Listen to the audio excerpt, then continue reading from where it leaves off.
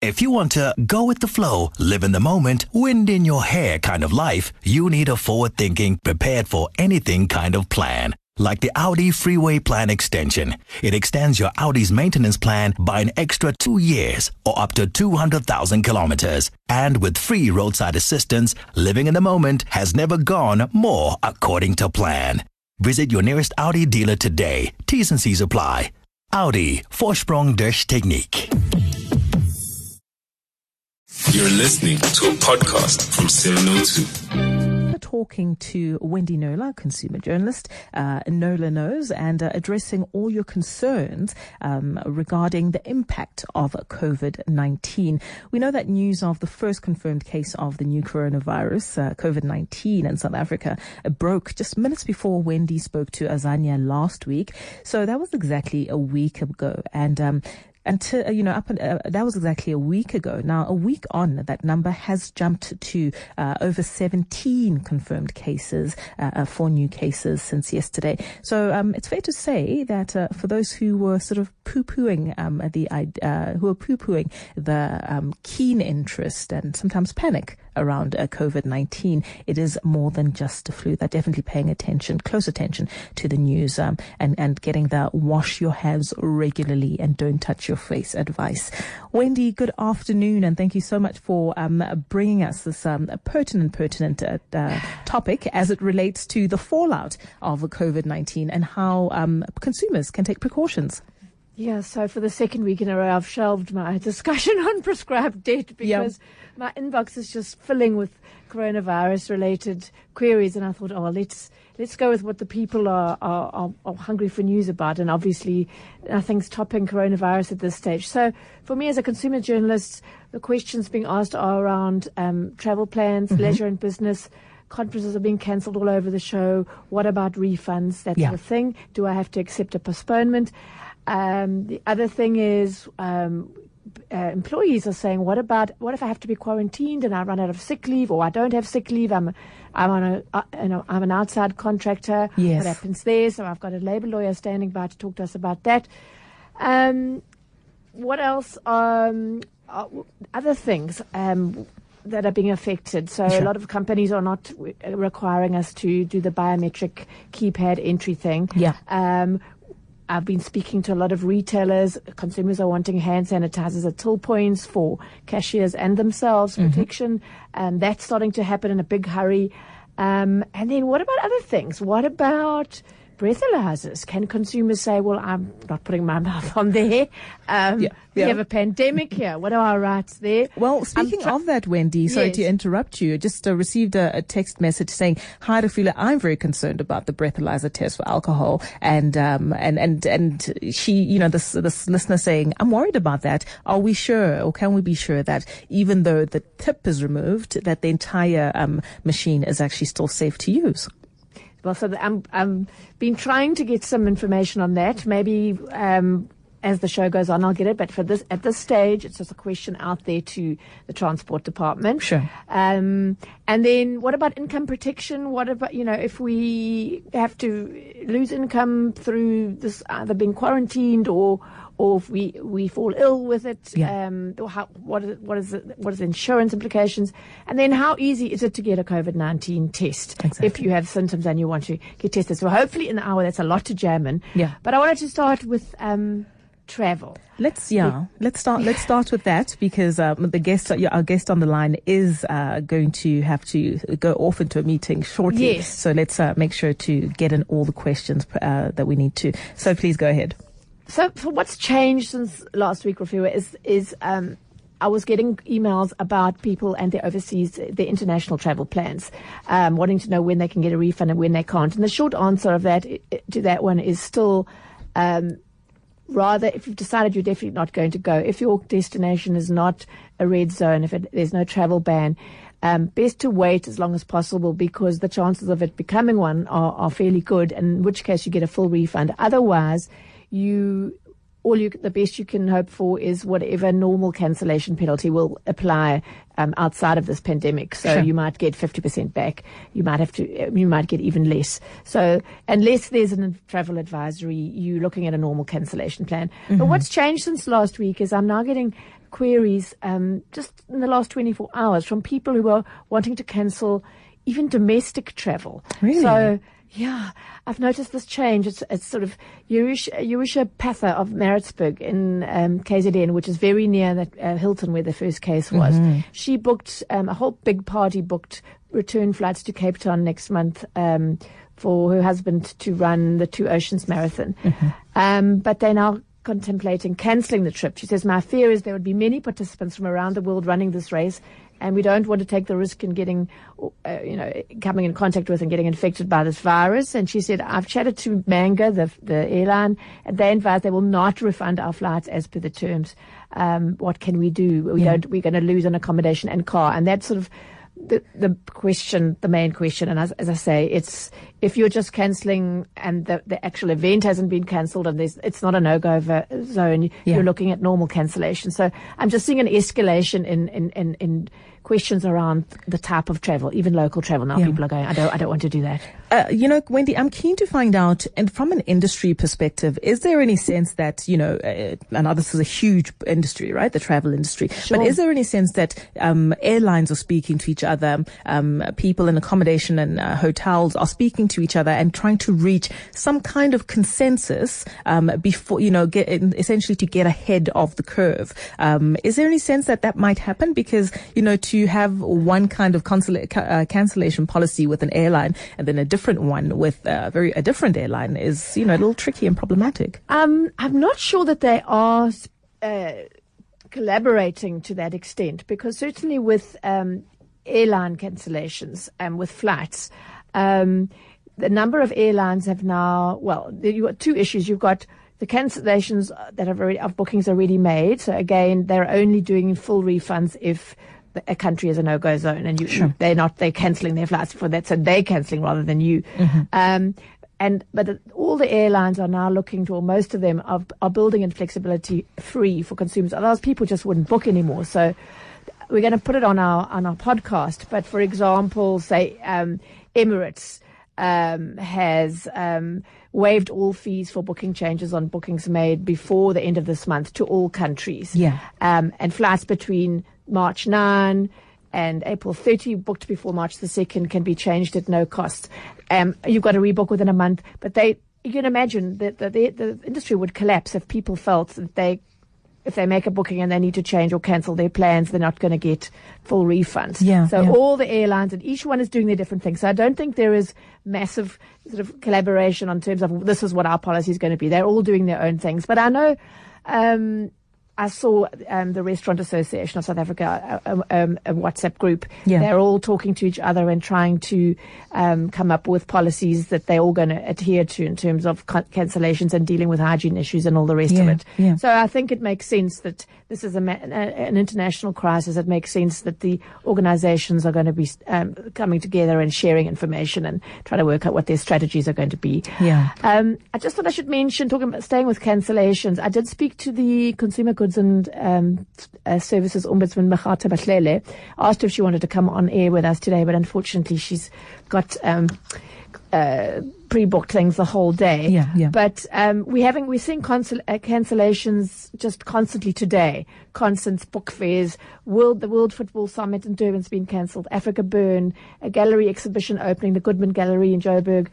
All these things are cancelling, and consumers want to know from me, if you've paid up front, are you entitled to a refund? Do you have to accept a postponement? And the Ombud felt that no, you shouldn't be forced to accept a postponement. If they cancel, you may no longer use your ticket. You should be entitled to a full refund. All right. So there's some clarity there. There's some clarity there for now. But I think while we have our guest available, I wanted to know, because people are starting to ask me, what are companies doing? How are they tweaking their policies and procedures with regard to this virus and the need for work from home, quarantine, or self-isolation, whatever you call it, or being told by the health department that you will isolate yourself? Where does that leave people, both full-timers and say, part-time contract workers. And this is totally uncharted territory for these companies. Yeah. And what are they doing about it? So, Michael Meso, who's head of employment law at Shepston and Wiley, firm of attorneys, I'm hoping he's going to join us now to shed some light. We're working on getting Michael on the line, but let's answer a quick question here from Wendy and Benoni. Wendy, welcome to the show. Go ahead and speak to Wendy. Hi. We are traveling to New Zealand next week, Wednesday, on Singapore Airlines. So we have the scheduled stop in Singapore itself and going via Auckland on the way to get to Wellington. I'd like to know if we are already in Wellington and upon our return flights, if either Singapore Airlines or the Australians or South Africa, for that matter, cancels and places a travel ban. If we land up somewhere along one of those scheduled stops, who's going to pay for possible accommodation or however long it takes until the airline or the country lifts their ban, and who will be liable for that? Thanks for your question, Wendy. Wendy, that hasn't really happened yet. I haven't had anyone write to me in that situation and say this happened or that didn't happen. But I think it's fair to say that if, first of all, if you've got travel insurance, that should cover that. That's the first thing. And if you're taking out travel insurance in the future, take it out just after you've booked your ticket. Don't wait until just before you flight because of this issue. I honestly don't know. I would like to think that you shouldn't be out of pocket, that somewhere along the line somebody would reimburse you, but you probably need to pay for it up front. For example, and then last get reimbursed Friday, later, perhaps. And then keep all your slips and whatever. Okay. So last Friday, Thailand issued a statement saying people from the big 5 countries, China, South Korea, Italy, a few others, if they arrived in the country from Friday, they would be required to mandatory self-quarantine. Sure. And I'm thinking they're in your hotel, wherever you're staying, and the government was going to check on you every day during that quarantine period of 2 weeks. And I was thinking, so you're ordering room service on your credit card in your hotel room. Who's going to pay for that? Absolutely. Is the government going to pay for it? So these questions are still to be answered as this pandemic rolls out. So I'm guessing, Wendy, it's probably just advisable to call your insurance directly and just flesh it out with them, really, before you even travel. Yeah. Each one is going to have different terms and conditions, so know exactly what you're in for as the unusual circumstance of coronavirus. Definitely uncharted territories. All right, now we do have Michael Meso on the line. He's the head of employment law at Shepston and Wiley Attorneys, Wendy. And of course, in this instance, we're discussing with Michael just what employees, what fallback employees have should they have to work remotely, or in fact, what coverage do you have if you are sick and you've been diagnosed with COVID-19? Let's take a look at that. Welcome to the show, Michael. Thank you for your time. Thank you. Good afternoon. Good afternoon. Go ahead. Hello, Michael. Should a full-time employee be afraid that having to be quarantined for 14 to 21 days, whatever it is, will leave them with less income for the month? I mean, is there a circumstance where they actually exhaust their annual and sick leave and then they don't get full pay at the end of the month? Yeah, well, let's start off with what the law says. The law requires every employer to ensure that they keep a safe and healthy workplace. So that obligation is in place. Now, as a result of that, an employer would be perfectly within its rights to then exclude or prevent an employee from attending the workplace if that person has tested positive for the virus. Mm-hmm. Now, that's going to require a medical certificate or medical diagnosis, not your own sort of diagnosis because you've got a runny nose and a fever. So, and once you've tested positive, then that would then fall within the realm of sick leave. And so, as you correctly touched on, sick leave would then apply. So your time should then be covered, particularly if it's just the 14 days that we're talking about for isolation. If, however, you one of those unfortunate souls that have exhausted your sick leave prior to being tested positive, then you're in a little bit in a bit of a grey area, and then it would really depend largely on the good faith of your employer. Many employers would be prepared to convert annual leave into this time so that you're not out of pocket. or some benevolent employers are even going so far as to accept this as being an out-of-the-ordinary situation and coming to some arrangement with that employee that if it is just the 14 days, that period is then covered. But that is not a legal obligation. There's no contractual obligation to that. Once you exhaust your statutory sick leave and any contractual annual leave, technically speaking, an employer could then say any period away from work then is unpaid. Okay. Yeah. I suspect another grey area is going to emerge here, having spoken to someone in this situation. They're self-employed, but it might not be a self-employed person who travels from overseas or just, attends some mass gathering, a few that are still going ahead, and then has flu-like symptoms which are unusual for them, and decides to self-isolate and for 2 weeks to protect others and see what happens with them. That is not something that you would have a medical certificate for. And I suppose again that would depend in terms of how your employment or your pay is affected. That would be affected or dependent on the attitude of your employer. Correct. If your employer is particularly stingy, he may say, "I'm not prepared to grant any sick leave unless there's medical evidence to support that diagnosis." But I do think that under the current situation, most employers are dealing with this in a fairly flexible manner and are proving to be a little bit more practical about it. So if you were able to show that you've just recently returned from China, or more in particular, you've just returned from a business trip from overseas in an area which has got a high rate of infection, then I'm sure your employer is going to accommodate you, even if you're not showing the symptoms, simply because obviously, given its obligation to keep a safe workplace, it doesn't want you walking through its doors and potentially contaminating others. Sure. Yeah. Wendy and Michael, Wendy and Michael, I just want to jump in here because I know, Wendy, you're going to talk about contract workers who don't necessarily have leave benefits. I'm curious, though, for people who pay towards UIF, are there any illness benefits that they can claim from that fund? A UIF, as far as I understand, and I'm not a UIF expert, sure, is only kicks in once you're unemployed. So essentially, your contracted employment would have to be terminated, or in the case of pregnancy, that's the only other time that UIF kicks in. And now we've got parental leave as well, which is recently gazetted. But those are specific items. Otherwise, it's going to be payment only on the termination of employment. All right. Go ahead, Wendy. So contract workers who don't have the safety net of benefits, including leave benefits, I would imagine they're a little bit, they're definitely more vulnerable. Are you picking up any of your clients talking about making arrangements for them should any of them get, be pushed into forced quarantine or get infected? Or is it too soon for those sorts of things to be happening?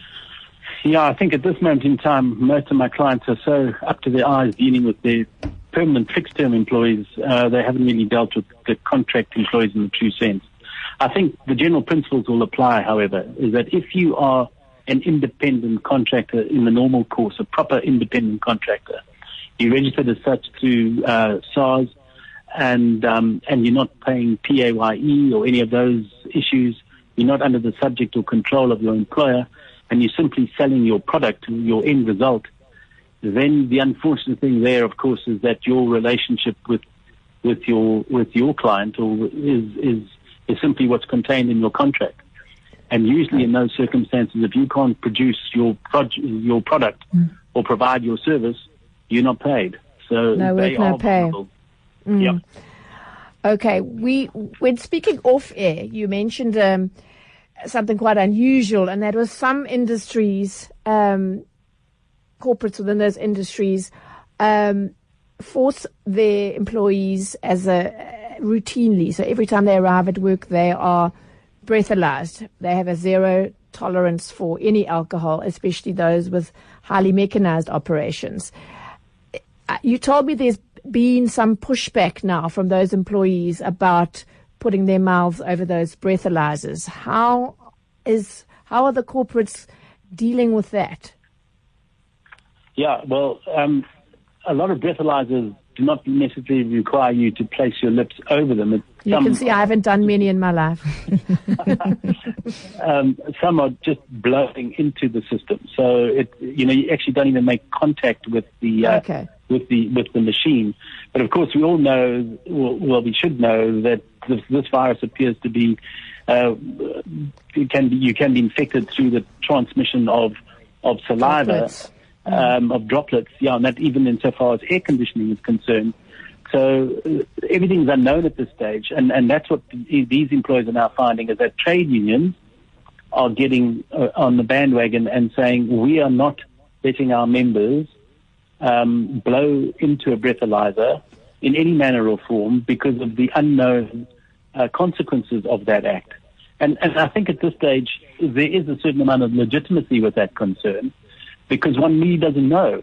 And a lot of employers who really feel that their workplace safety will be compromised unless they conduct these tests are having to think out the box. They are either going to have to sterilize this breathalyzer in front of the people before they blow, or there's going to have to be a new mouthpiece fitted onto the recording device each time someone blows. Sure. These are the things that need to be done. And otherwise, as some employers have done right now, is that they've reached an agreement with their trade union collective bargaining agent and said, for the immediate future, until such time as there's greater certainty, we will no longer test employees by way of a forced breathalyzer, but we reserve the right, obviously, to monitor. And if a person's acting strangely, then we will take steps and possibly then rely on a blood test in order to determine that person's level of sobriety.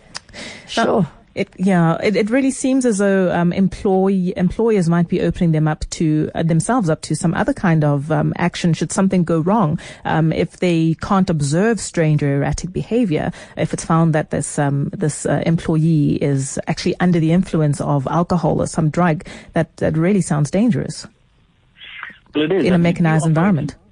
Correct. You operate in an environment that has mechanized machinery, forklifts, all those type of things. You can imagine you need your employees to be in full control of their faculties. And if these are impaired in any way through the consumption of alcohol, you as an employer would be liable in terms of the legislation because you haven't taken steps to ensure a safe workplace. Yeah. Now, if you had a rule in place whereby you breathalyze and now you are deciding not to, that's something that's going to have to be explained in the event of there being an accident in the workplace and found that employee was intoxicated at the time. Yeah. So there are issues that are going to be discussed in the future, I'm sure. Michael and Wendy, we do have a call from Rashid in Pretoria. Rashid, thank you so much for calling in. You have a question about or comment about sick leave abusers. Yeah, good afternoon. Is it Wendy? Afternoon, yes. Wendy and Michael. What I wanted to find out is, you get this, especially in large or corporations, in companies and stuff, where people use and abuse their sick leave annually. They take up the whole 36 days in 3 years, and you know who they are, and you try and manage them according to the policy of the company. What happens if these individuals now need that sick leave? And to take over 21 days, do you have the right to say no?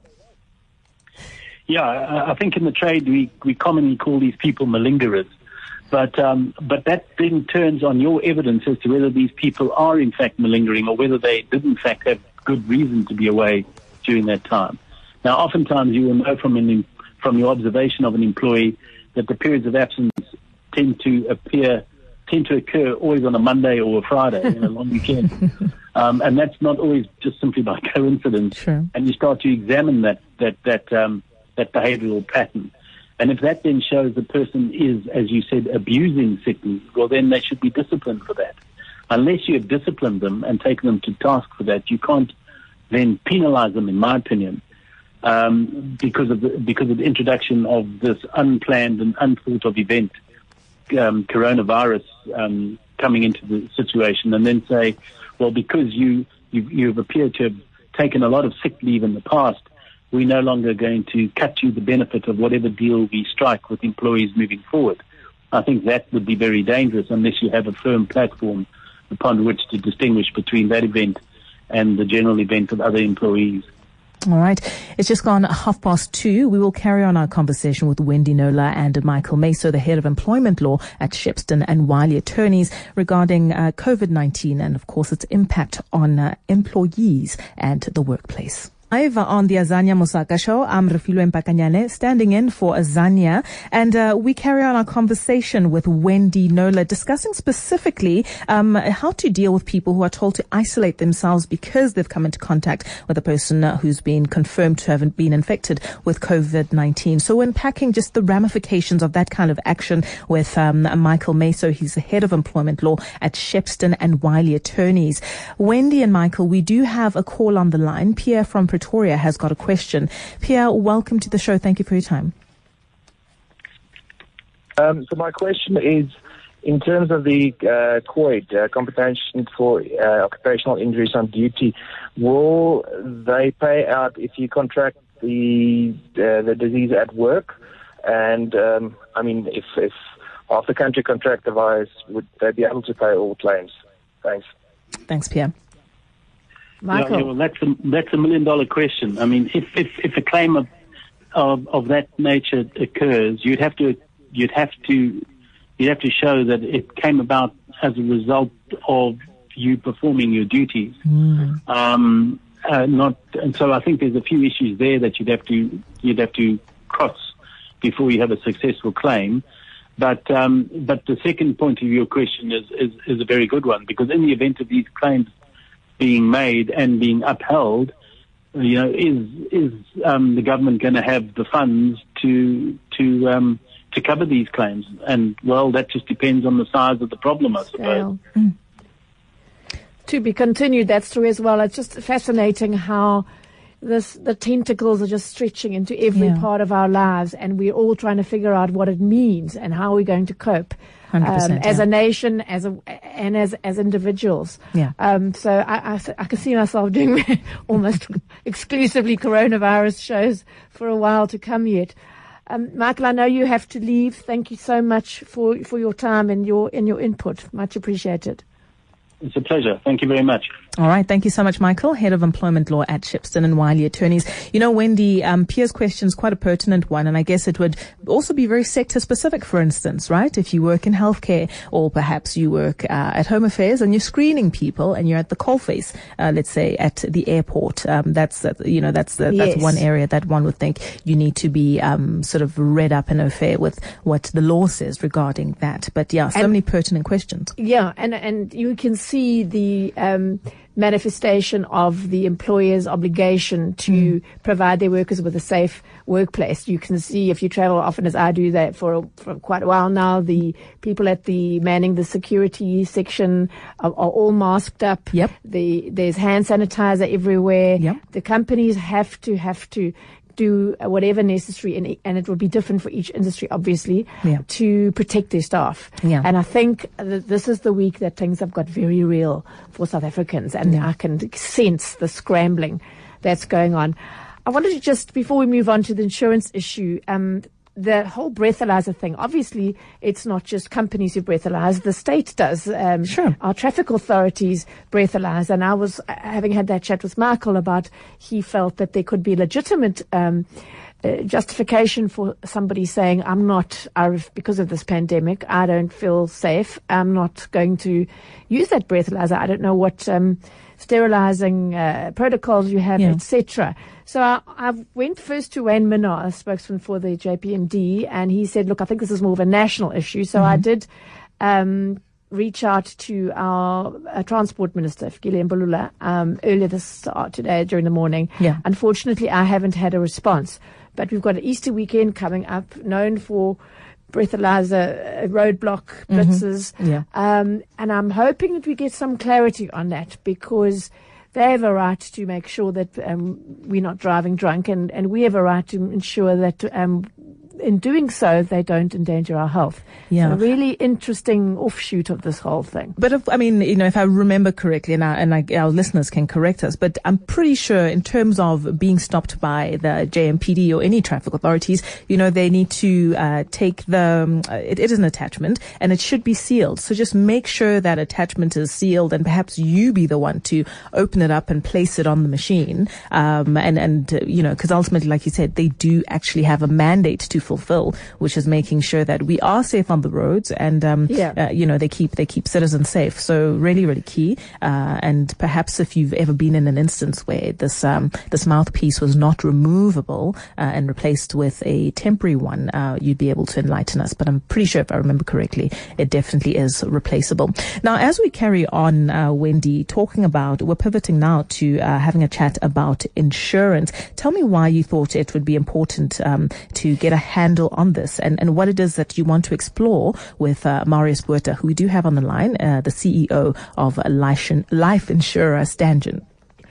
Well, to be honest, a lot of people in the various industries, their PR agents are putting out press releases around, COVID-19 angles. It's what the PR industry does. Mm-hmm. And so when I got this particular press release, I did think it's really interesting. I think it stands to reason that it would be if you had to have obviously those who die, sure, whether it's a funeral policy or your life cover, it's going to the cause of death being related to COVID-19 is not going to be that relevant. But what about income protection? Because this is a theme. The numbers are starting to get worrying, and if we're in numbers being put into a situation through quarantine or either because we're suspected or because it's been confirmed and we can't earn an income, this now becomes income protection policies now become a lot more pertinent for us as a nation. So I wanted him to flesh that out a bit and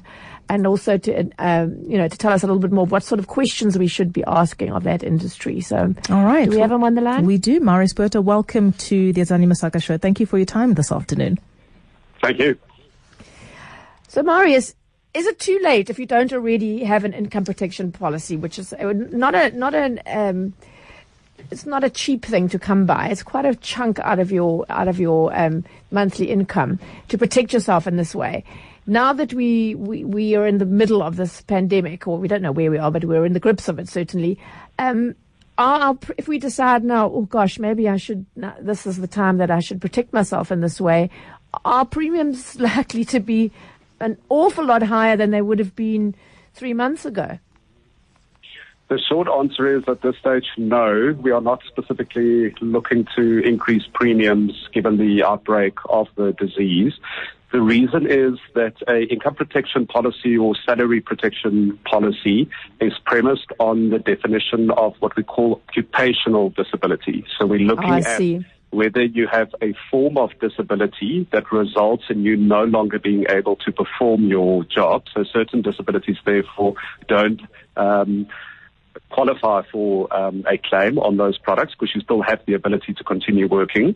And we also distinguish between, for a particular disease or disability, the progression of that disease. So these products typically would first consider whether you are temporarily disabled from performing your occupation. And there we look at, have you, for example, already utilized all your sick leave and what is the severity of the disease? And then we separately from that look at permanent disability. So the products typically would say, if we can verify that you've utilized sick leave, you are temporarily disabled, we'll potentially start paying out, assuming all other terms and conditions are met.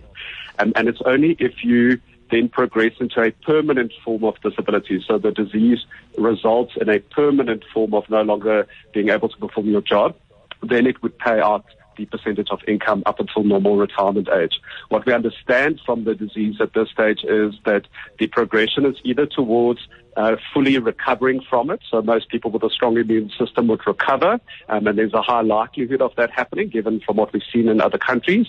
Unfortunately, if it does progress into death, then typically that would be covered by the life insurance payout. There are some products in the market. I just want to mention, for example, a critical illness or rare disease product. If you have a comprehensive version of those, some of those policies cover what we call a terminal illness. So if, in this instance, the progression of COVID-19 results in terminal illness before death, you could get payouts under that. But at this stage, our view is there's a low likelihood of the disease resulting in permanent disability. It would either lead to recovery or death. Sure. So what would your advice for consumers be then? Those who already have an income protection policy, I suppose, to just check waiting periods if it's fairly new and that kind of thing, or is this? Do you think this pandemic is going to be result in people looking perhaps for the first time at getting this kind of protection for their income? Our general advice is that people should not react out of fear in purchasing any form of financial product, because it could potentially then result in making the wrong purchase. So I think that is important to state. It should be part of a holistic financial planning review. If you are considering reviewing, it is advisable to look at, do you have a particular form of disability cover in place? And I think people need to decide for themselves on the basis of information. Does it mean a critical illness product, or does it mean an occupational disability type product where it's premised on loss of income? And then, of course, to review the life insurance policies as well. I think it's also important for employers to consider whether they have necessarily taken steps to look after their staff and put this in place. And then for business owners or self-employed individuals, for them to also look at whether they have something in place should there be loss of income. There are policies in the market that do cover business owners under particular sets of terms and conditions, and so it's worthwhile, especially I think for self-employed individuals who typically don't take out these policies, to just consider whether they should buy it, but then again do it with the right long-term financial planning horizon in place, not just for the short-term knee-jerk risk. Yeah. Okay. Are you seeing some sectors of the industry fear-mongering around this pandemic in terms of trying to push product? We have seen isolated instances of that happening. Our view is the industry should respond in a mature manner. We should not sell policies off the basis of fear. It should still be because of a holistic financial review process. And so our view is we do not want customers to simply come and buy because they're afraid of this. I don't think that would be a mature response from the industry. Yeah, some sound advice there from Marius Botha. Thank you, Marius. Thank you so much for your time, Marius Botha, CEO of life insurer Stangen. You know, Wendy, I think it's also very, very key to what Marius just touched on now, that there is a set of products that are available to those self-employed people, and that would include those contract workers or those freelancers that we touched on. And I think perhaps something to expand on at another time is just the low rate at which people who are self-employed or freelancing take out these very important income protector policies. Because they usually, a bit tight and just think, it's just an extra expense I can do without. And it takes something like this to sober one up and think, perhaps I need to be a grown up here and protect my income. Absolutely. If you're the brains behind your operation, in fact, if you're the only thing behind your operation, when you're out for the count, no one else can take over, so it's really something key to think about. Now, something else that we want to go on to unpack, Wendy, is how easy is it to get a COVID-19 test? You ask that. That's a very, very pertinent question. So how easy is it? So, what the authorities are saying, look, we don't want people getting a bit of a flu symptom and rushing to their GP, certainly without a mask, and demanding a test out of panic.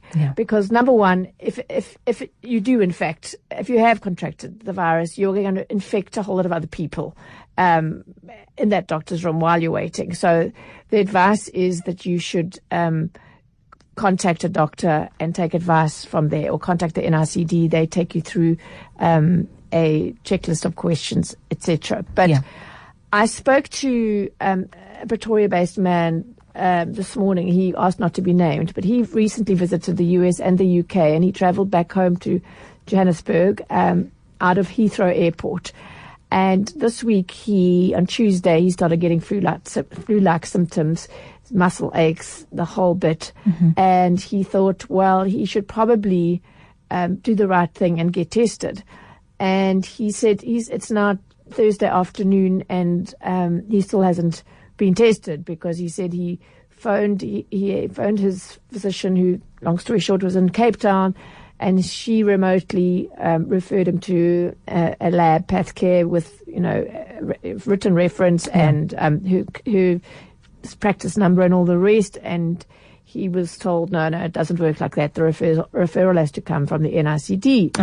He ended up at a medical practice in Pretoria, Intercare, and he was then given NICD forms to fill in and to monitor his symptoms for 48 hours while he self-isolates. And after that, so by tomorrow, this time tomorrow, more or less, he'll be able to, he'll supply his checklist, and he's got to monitor his symptoms and everything for those 48 hours, and then they will decide if he qualifies for a swab test. Yeah. He says, I was willing to pay for the test, but it seems to me the criteria is too strict, which might explain why only 645 people, according to NICD yesterday, I think it was, had been tested so far.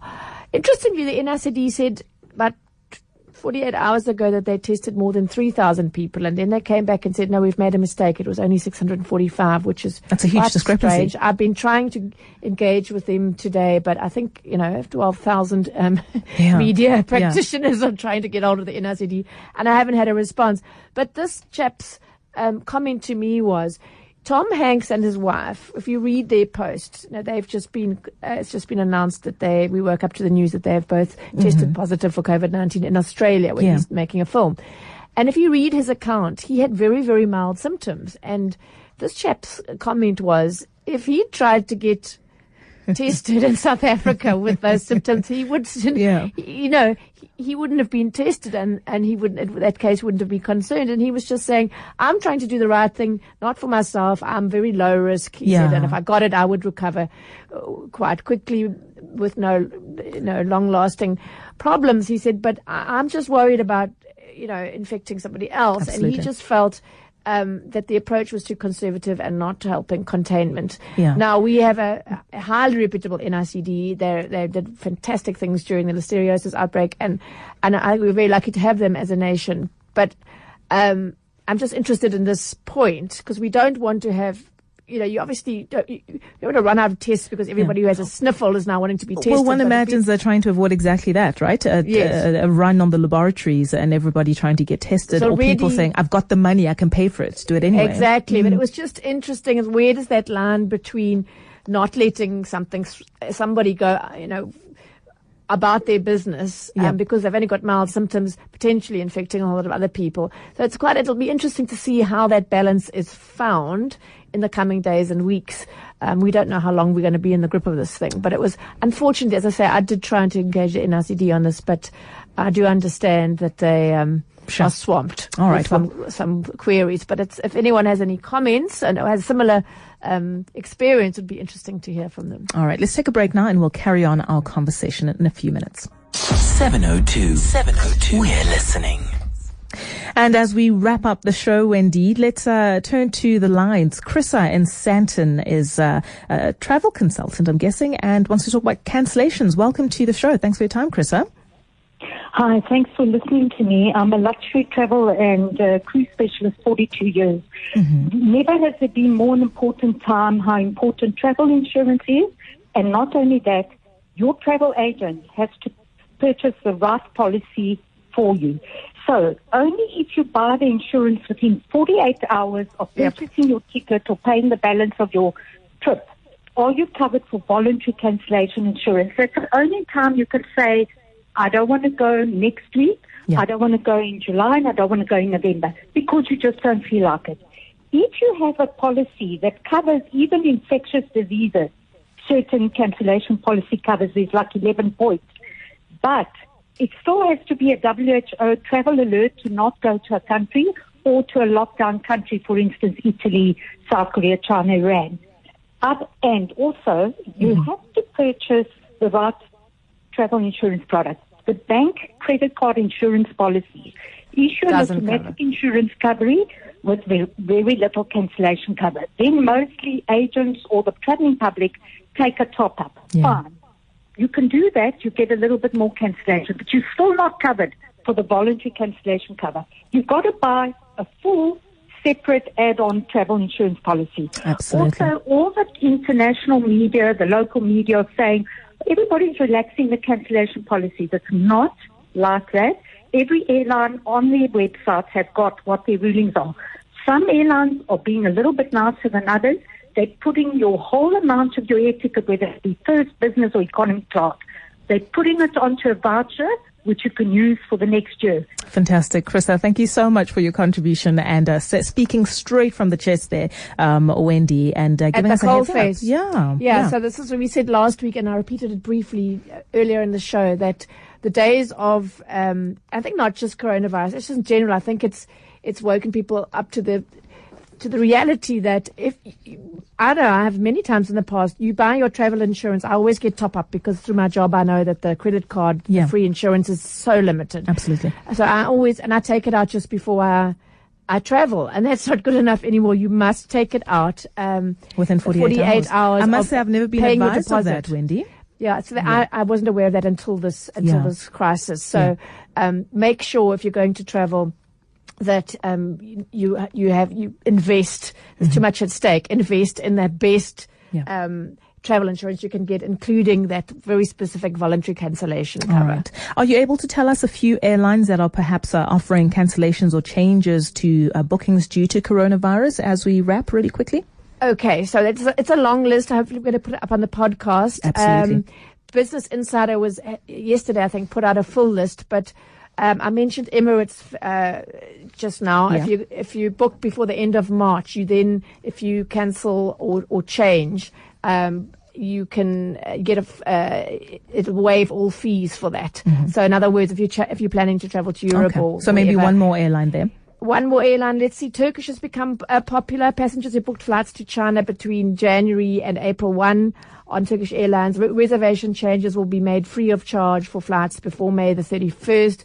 And it's very complicated. I think we don't have time, but if they want to go on the website, there are about 9 airlines there, and each one has a very specific, detailed policy to deal with coronavirus bookings. Fantastic. Wendy Knowler, always an education and absolutely illuminating. And of course, we'll be hearing from you again next week. Thanks All right. For doing.